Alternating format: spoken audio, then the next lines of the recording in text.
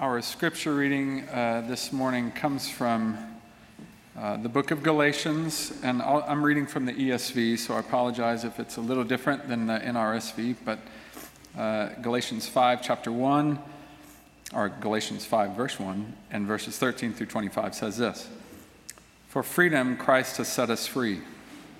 Stand firm, therefore, and do not submit again to a yoke of slavery. For you were called to freedom, brothers. Only do not use your freedom as an opportunity for the flesh, but through love serve one another. For the whole law is fulfilled in one word: you shall love your neighbor as yourself. But if you bite and devour one another, watch out that you are not consumed by one another. But I say, walk by the Spirit, and you will not gratify the desires of the flesh. For the desires of the flesh are against the Spirit, and the desires of the Spirit are against the flesh. For these are opposed to each other, to keep you from doing the things you want to do. But if you are led by the Spirit, you are not under the law. Now the works of the flesh are evident: sexual immorality, impurity, sensuality, idolatry, sorcery, enmity, strife, jealousy, fits of anger, rivalries, dissensions, divisions, envy, drunkenness, orgies, and things like these. I warn you, as I warned you before, that those who do such things will not inherit the kingdom of God. But the fruit of the Spirit is love, joy, peace, patience, kindness, goodness, faithfulness, gentleness, self-control. Against such things there is no law. And those who belong to Christ Jesus have crucified the flesh with its passions and desires.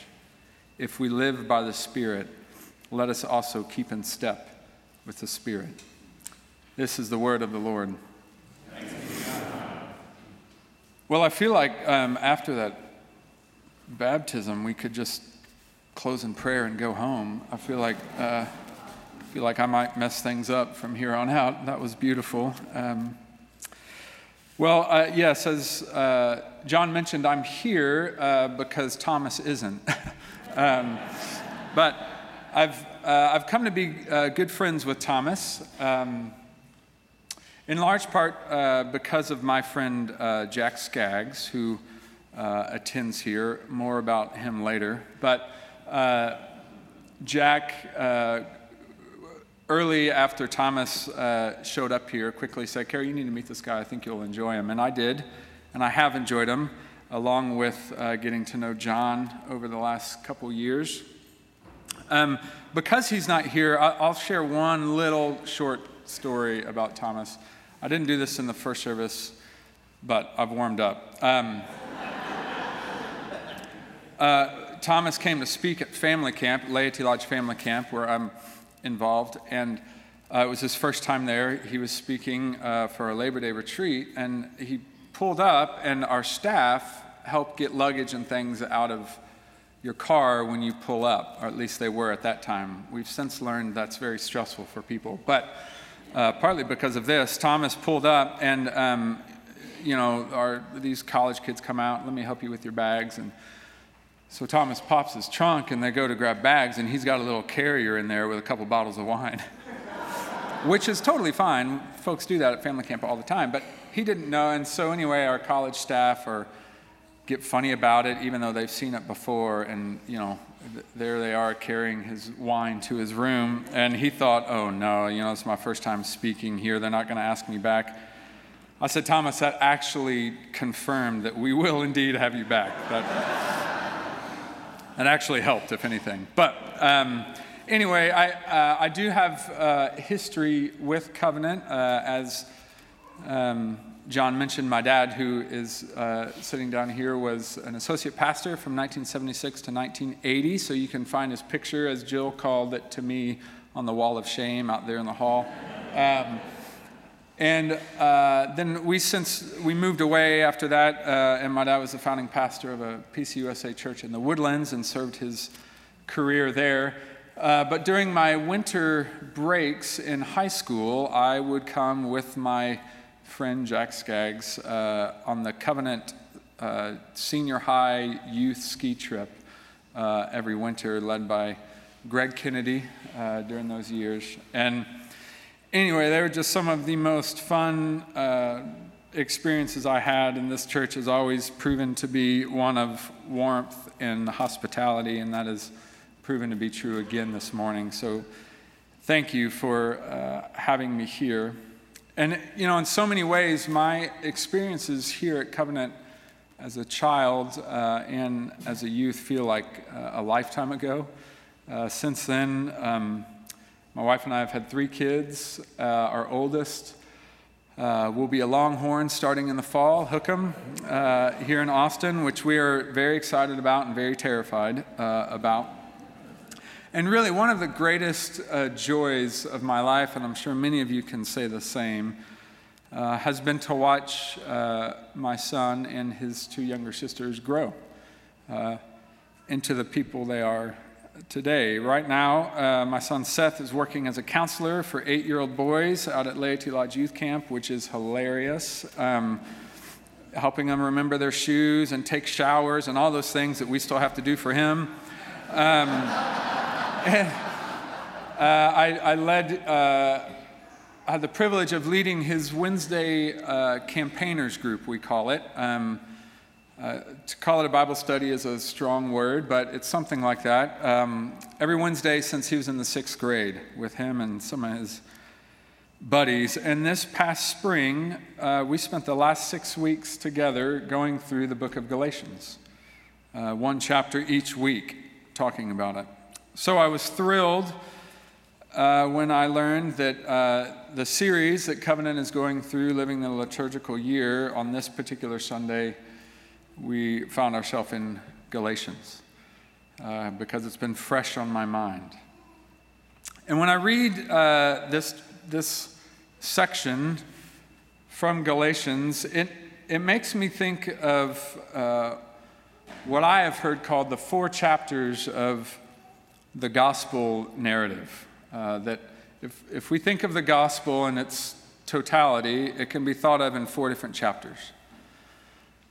And recently I was talking to a gentleman I know who was contending, and I agree with him, that often in American Western evangelical Christianity, we leave out the last chapter. It's as if when we're watching a movie, this happens in my house a lot, my wife and I will be watching a movie and she inevitably falls asleep before it's over. And the next day she's like, hey, what happened at the end of that movie? And in many ways, we do that in American Western evangelical Christianity. We fall asleep before the final chapter. Those chapters being, we read in Genesis 1 about God, the Creator, making all that we see, the beautiful world around us. Soon thereafter, in Genesis 3, we know of the fall and the consequences of sin that we experience there. And then throughout the Old Testament and the New is stories of God's pursuit of us, most pointedly in the life, ministry, death, and resurrection of Jesus. So that 3rd chapter being redemption. And then the last chapter is God making all things new. The work of the Holy Spirit today and after today, making all things new. That part, I feel, that we miss often. We can talk of creation, we can talk of sin, we can talk of God doing his redemptive work through Jesus. But the Holy Spirit making all things new, we don't spend as much time on. And that's what this made me think of. In one Wednesday night recently, with those group of high school boys talking about Galatians, my son made a comment in a rare moment of wisdom that made me want to stop and be done. I asked, what do you guys think about this inheriting the kingdom of God business?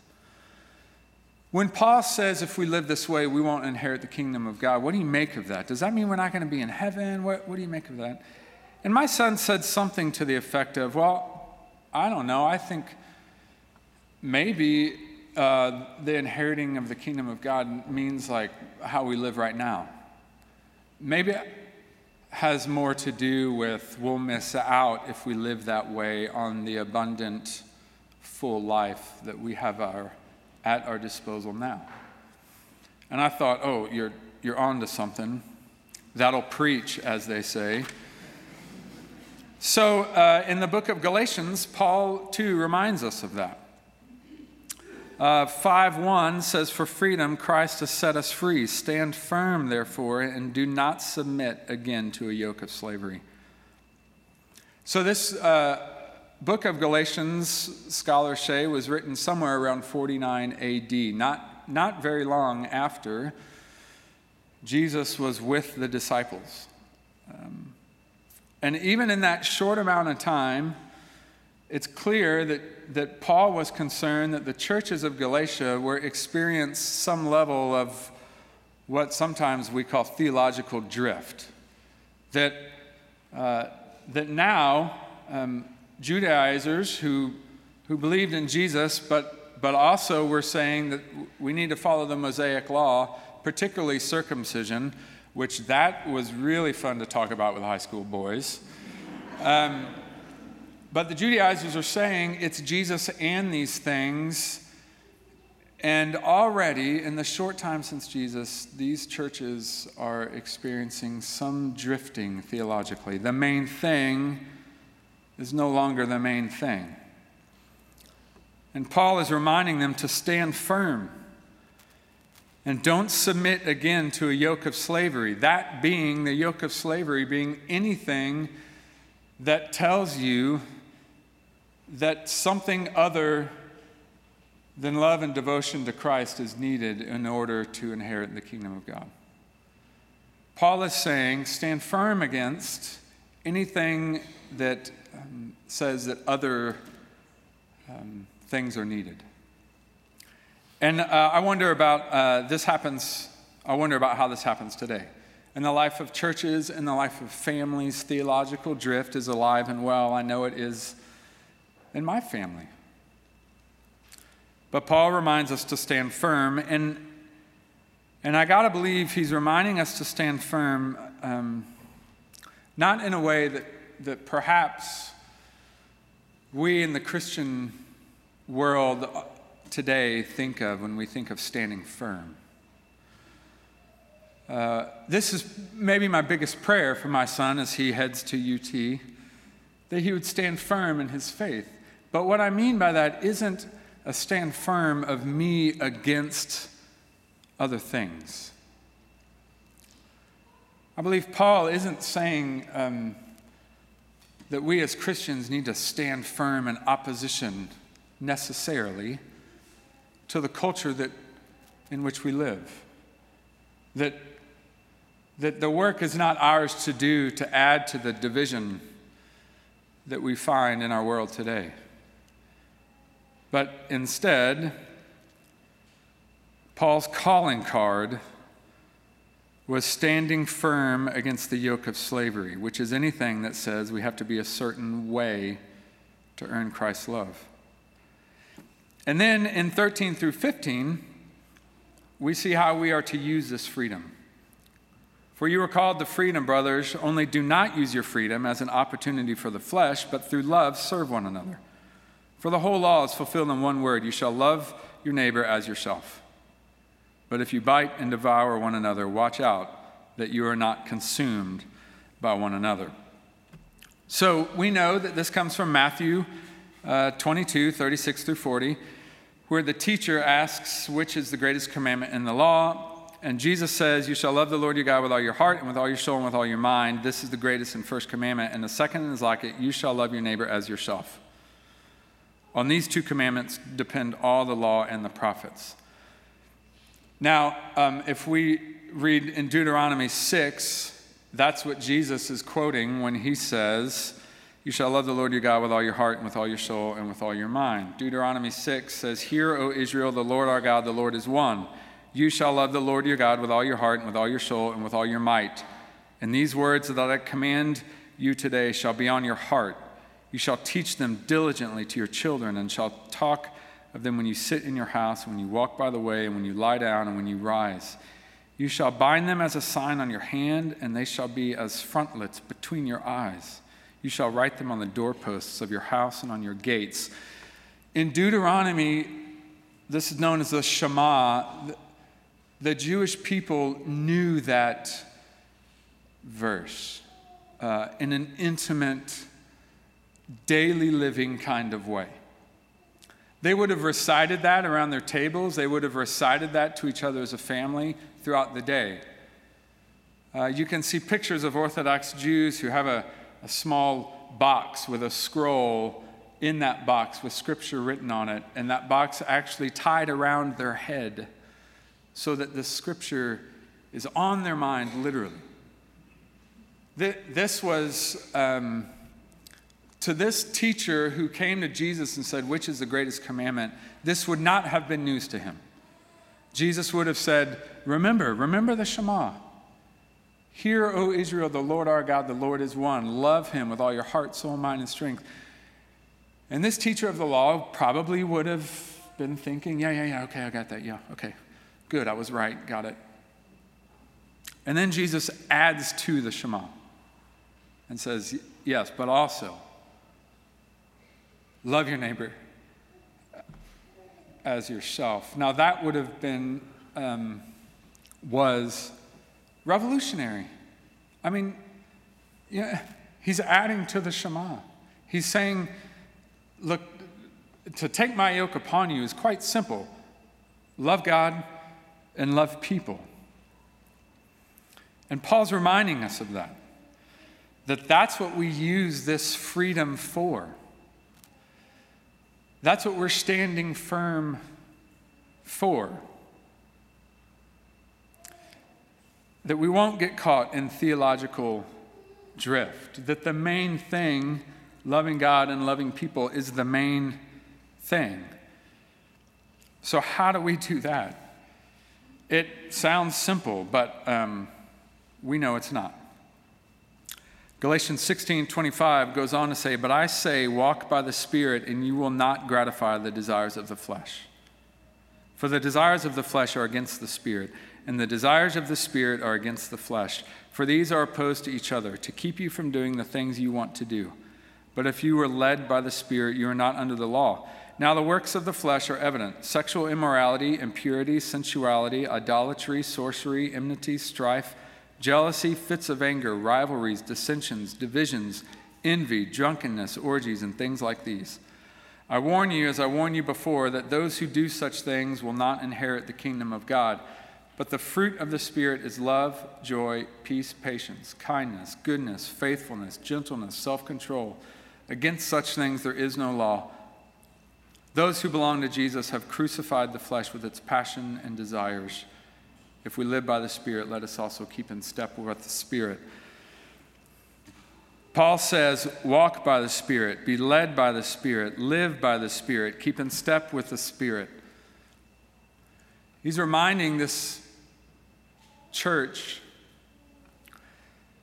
that it's only by the power of the Holy Spirit that we stand firm and that we do the second part of the greatest commandments, that is, love our neighbor as ourselves. This, too, was revolutionary.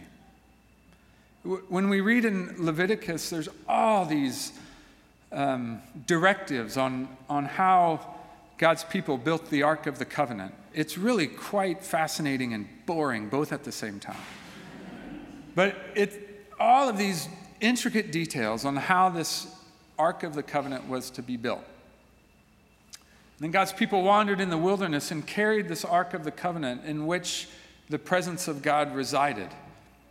And eventually temples were built around this Ark of the Covenant with a big curtain in front of it. And this isn't, tradition says, we don't know this for sure, but tradition says, only when priests would go behind the curtain to view the Ark, they would tie a rope around their ankle in case they died upon seeing God, and someone would drag them out from under the curtain. So that's how things, people think, maybe took place. That's how we believe, that's how God's people encountered God. And then we hear here in Galatians that actually God's presence is now in us. So Paul's saying, Listen, stand firm in the freedom to love God and love people. And you know how you can do that? You know why you can do that? Because the Father's presence, the Holy Spirit, actually resides in us. Again, to these churches, that would have been revolutionary. Wait, you're telling me that this God, this living God, lives inside of me? And I don't know about you, but that can become trite.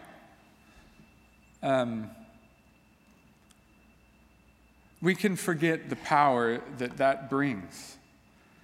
The Holy Spirit working in us. 2 Corinthians 5:17 says, anyone who is in Christ is a new creation. The old has gone, and the new has come. So this is the final chapter of the gospel narrative.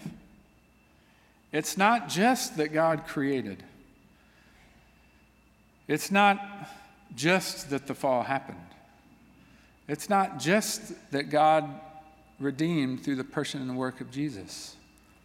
It's also that God is making all things new now. So maybe my son was on to something when he was saying, maybe this inheriting of the kingdom of God actually involves more now than later. Because we have this freedom to stand firm, love others, make all things new by the power of the Holy Spirit actually working in us now when we partner with Him. Let me pray for us. Father God, I do not presume to fully understand all that you are in my life, God, how you work, how you take up residence in my being. There are many days when I wake up, it doesn't feel that way, but God, your word says it's true. And I know that your word says it's true in the lives of everyone in this gathering right now, that you offer your Holy Spirit to take up residence. And God, I pray that that revolutionary idea truth, God, would not be lost on us. That only by the power of that do we have freedom to stand firm, to love you and love others.